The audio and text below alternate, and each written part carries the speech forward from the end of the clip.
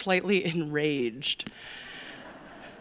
Mostly because you're looking at us saying, do a Sabbath, figure it out, get some rest. And most of us want to say to you, in my wildest dreams, I'm dying for rest. And so I want to address some of you in the room this morning who are thinking to yourself, this is all wonderful, but it's impossible for me. So we're going to talk about that. To get started, though, I wanted to share a memory I have with you. I had the privilege of living in Jerusalem for a time while I was in seminary and lived just outside the old city walls. And as you can imagine, it is such a dynamic city. Some of you have even been there. But to live there for a length of time and really get into the rhythms of the culture, I was able to see Sabbath culturally, which was such a gift because that's impossible in the Western world. Now, it was to the point where on the rooftop of the school where I went, it was an old Israeli Defense Force base, and we stayed in the old barracks and the old bunk beds. It was a trial. But you could stand on the roof and look out into the city and see the new city of Jerusalem and all the hubbub that was going on, unless it was Sabbath. And then got very quiet. Far fewer vehicles on the road. Some, in fact, parked on the sidewalk because they had to get to Sabbath and turn that car off as sun went down and they were running late. So they had to walk the rest of the way. This photo that you see is actually Yom Kippur, the Day of Atonement, which is even more sacred. And these are the busy streets of Jerusalem. And you would see people walking around these typically chaotic streets just at peace and rest. Now, I'm dying for rest. Let me tell you a little bit about my story. So we have 3 little kids. One was a special gift that we were not expecting. So our girls are 14 and a half months apart, and we have our Owen, which you see next to me all the time. Here, and sometimes he's got a bow tie and suspenders. Now, it's a busy house, as you can imagine. And I would love nothing more than to have a Sabbath, even for an hour. So this is the kind of Sabbath I'm longing for. Yeah. This is Elizabeth. She's our youngest, and this girl knows how to relax.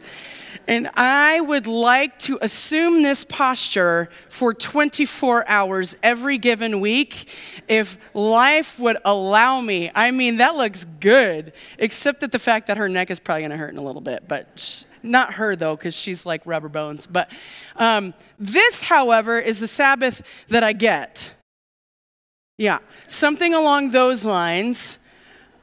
Which is nice, there's 2 grown-ups, 2 kids, so there's 2 on 2 here, but maybe it's even a little more like this. Go ahead. Yeah, one's crying, one is trying to be there and play, one's just picking her nose and probably taking care of some business in her pants that I'm going to have to clean up for and then cook dinner at the same time while I also paint somebody's toenails. It's a thing, you guys. Our house is so busy. So Lindsay says to us, and as a preaching team, we want to practice what we preach. We are not in a posture where we want to just teach something that we don't quite understand for ourselves. And so I attempted Sabbath with those 3 kids. One afternoon, John was doing a project. I wanted to let him have his Sabbath moment, so he was working on a table that he's building. And I was going to take these kids to the park and just be present. I was going to have my phone. I was just going to play. So we get to the park. We've been there for 10 minutes. We're having a great time.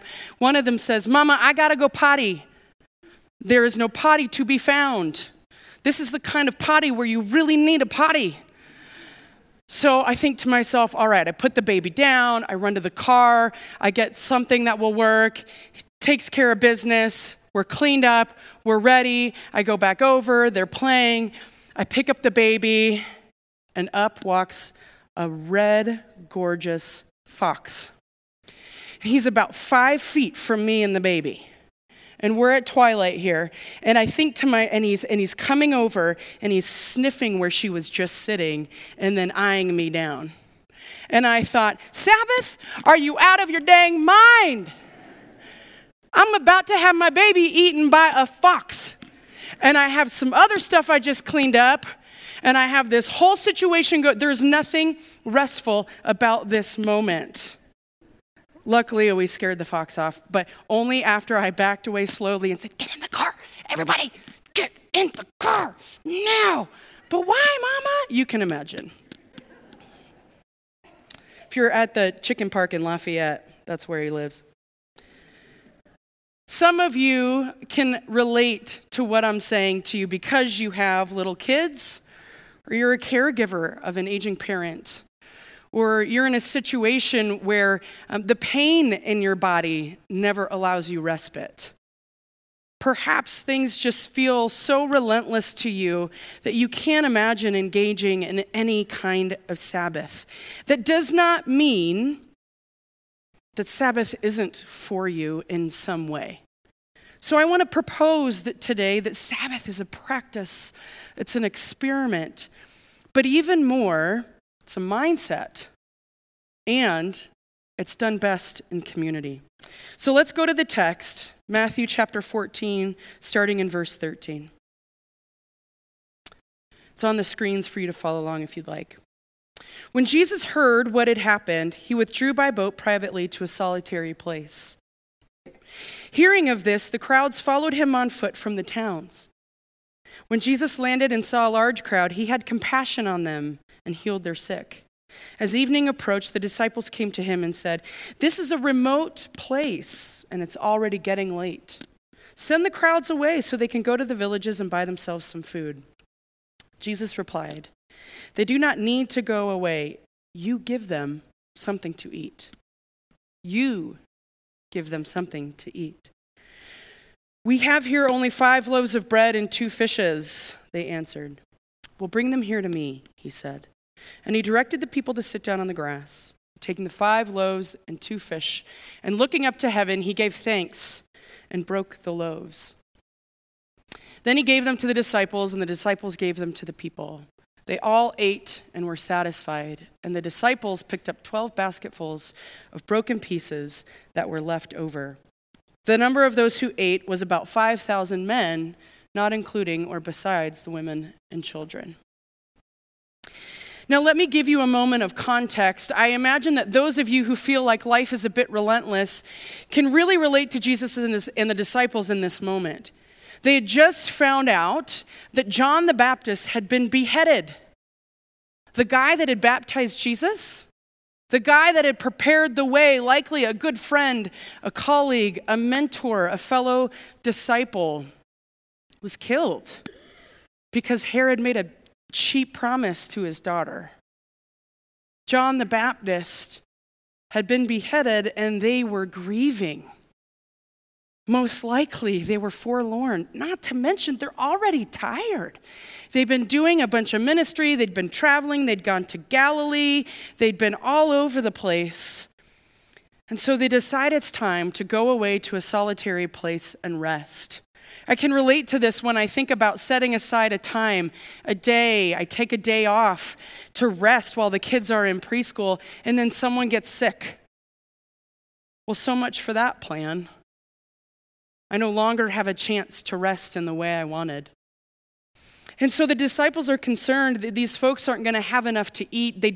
Jesus had been healing them all day, which probably means the disciples had been mingling with the crowds and talking with people, probably doing a bit of healing themselves at this point. And Jesus says, "You give them something to eat." Anybody relate to that feeling where you're so depleted, you really have nothing left to give, you've planned to rest in your last desperate effort, and someone comes along and says, more, more, more. And Jesus says, "You give them something to eat?" Imagine their anger, their frustration. Are you kidding me? I don't have anything to give. I don't have anything for people to eat. Jesus says, "Bring me what you have and let me do the work. Bring me what you have. A friend of mine and former colleague with InterVarsity, Sarah Chang, spoke on this text in March of 2020, and I've been thinking about it ever since. And she said a phrase that I continue to quote her about. I told her I quoted her a couple months ago, and she laughed at me. But the quote is, Jesus is the depths of my reserve. When your reserves are all gone, you don't have anything left to give, you're tired and glossy-eyed, you have no more in the tank. You have to hold your hands out and say, Jesus is the depths of my reserve. Now, what does that mean practically? It's a practice of dependence. It's a mindset that we remember God is so good to us that we bring whatever measly gift that we have in dependence on Him, and He makes more. He's in this economy of taking 2 loaves of bread and 5 fish, or the other way around, 5 loaves of bread and 2 fish, and feeding more than 5,000 people with it. He is trustworthy to be able to make more where we have none or very little. When we say, enough, Jesus, I don't have any more to give, but I trust you are the depths of my reserve.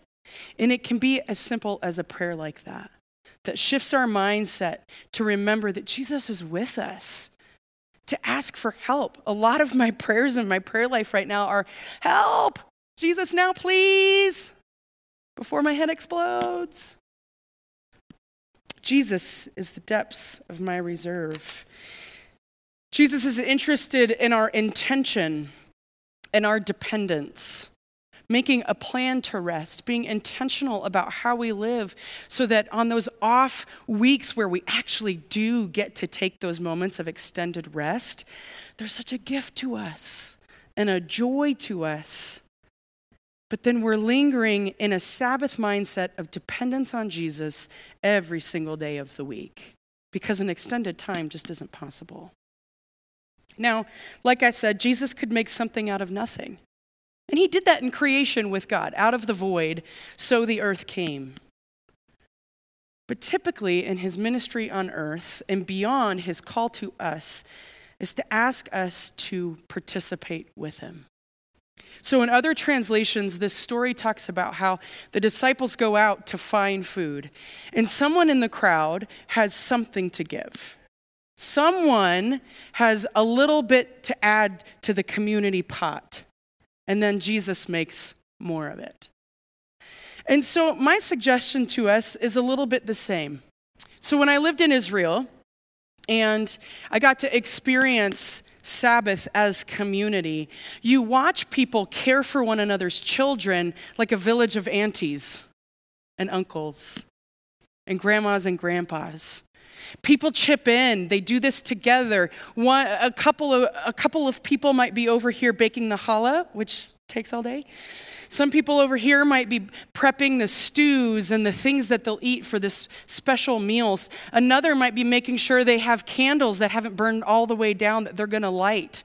Another makes sure all the special clothing is ready to go. Another might be on kid duty, making sure everybody's staying out of trouble while all this can take place. Making sure no one gets hurt, really, and survive, frankly.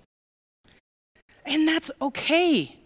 It's this beautiful look at what interdependence in community can look like. We have talked about Sabbath as independent individuals, and that is okay in some way. You should do that. Take time alone. But don't forget that Sabbath is meant to be communal. It's meant to be shared. We come here to worship together. Some of us is a Sabbath exercise. We go to make a meal and share in food with one another as a Sabbath exercise because we're remembering God's faithfulness and provision, and then we're acting out of that. There's a Hebrew word, zachar. I'm speaking lots of Hebrew today. I'm spitting. It's a good thing you guys are way back there. Zachar literally means to remember God's faithfulness and provision and to act out of that. It's a Sabbath mindset. Zachar is a Sabbath mindset that we take with us, remembering that He is faithful, so it's not all dependent on me. And it gives me this really fabulous excuse to ask for help. I am a helper. I am not good at asking for help. You should ask my husband. It's a problem. I want to pull my bootstraps up. I like to achieve things. I feel really good when my list is knocked out. I feel even better when it's done so that I can pretend to have a Sabbath with 3 little kids. You guys are supposed to laugh at that. That was kind of funny. I like to be productive. But in order to remember this kind of grace that God gives us in Sabbath, I have to slow down. And that's why another supplemental text for us today is Psalm 23. I know many of you are familiar with it, but I'm going to read it.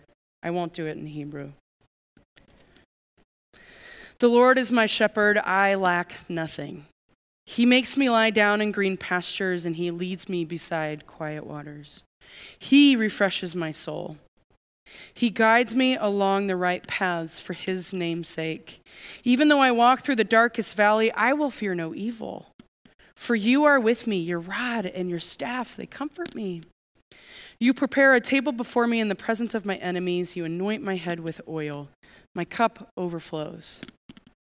Surely your goodness and love will follow me all the days of my life, and I will dwell in the house of the Lord forever.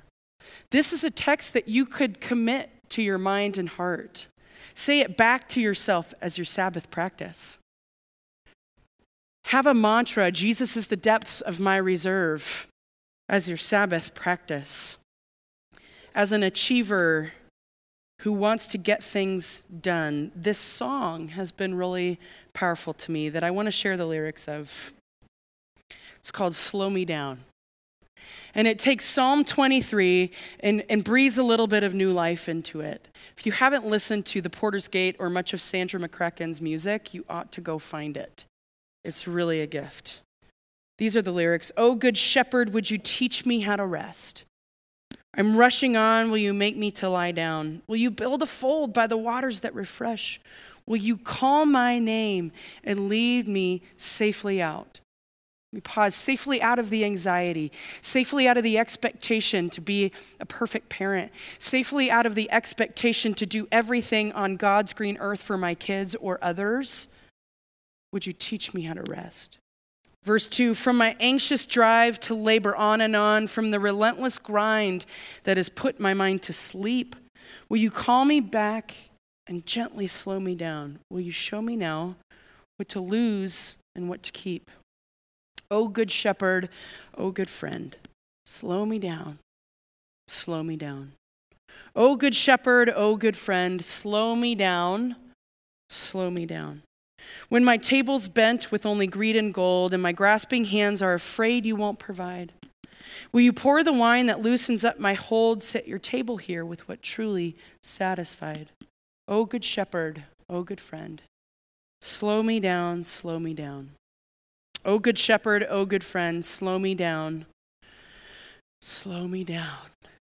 On the busy streets trying to make myself a name, if the work is yours, there's nothing I can claim. Hallelujah.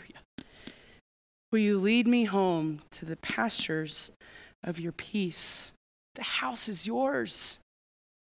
I'm sitting at your feet. Oh, good shepherd, oh, good friend, slow me down, slow me down. Oh, good shepherd, oh, good friend, slow me down, slow me down. So will you, and you're breathing in and you're breathing out in your daily life, sing that back to yourself over and over again as your Sabbath reminder and mindset. That is a gift for those when life is relentless. And that is how we go to the table, remembering that Sabbath is a grace. It's a gift to us because of what Jesus did for us on the cross, our good shepherd, our friend, allowing the Holy Spirit to teach us along the way.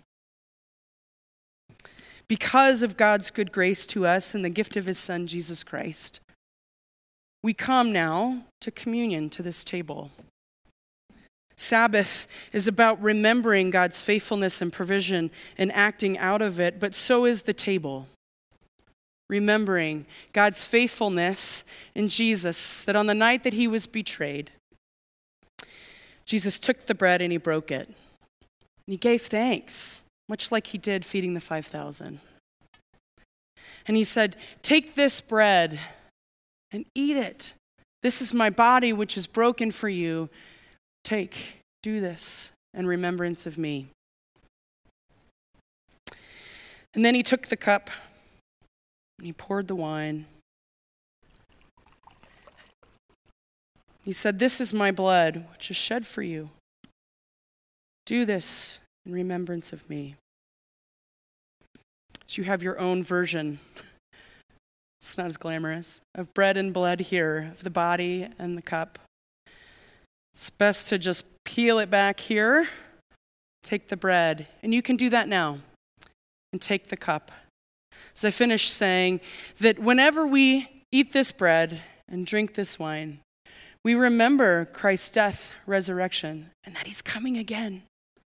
So our broken Sabbaths, our broken intentions, our missed opportunities are washed by the blood of Christ every day.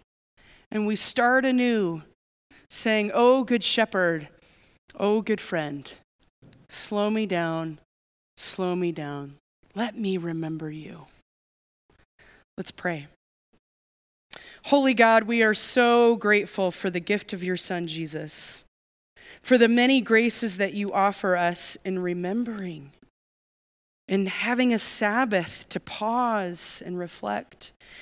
But God, what this is all about is dependence on you so that we might see your abundance. We want to see more of you. So God, would you take us to our knees depending on you and your goodness and your grace and your faithfulness? You, Jesus, are the depths of our reserve. We have nothing left to offer in our own strength. So good shepherd, provide for us. Continue to be faithful to us. Give us open eyes and ears to see where you are on the move. And for those of us who don't have a relationship with you yet, would you stir our hearts and minds, give us an experience of Jesus that moves us to faith in you. Give us greater trust when we can't do that for ourselves. We pray these things, giving thanks and praise to you. In Jesus' name, amen.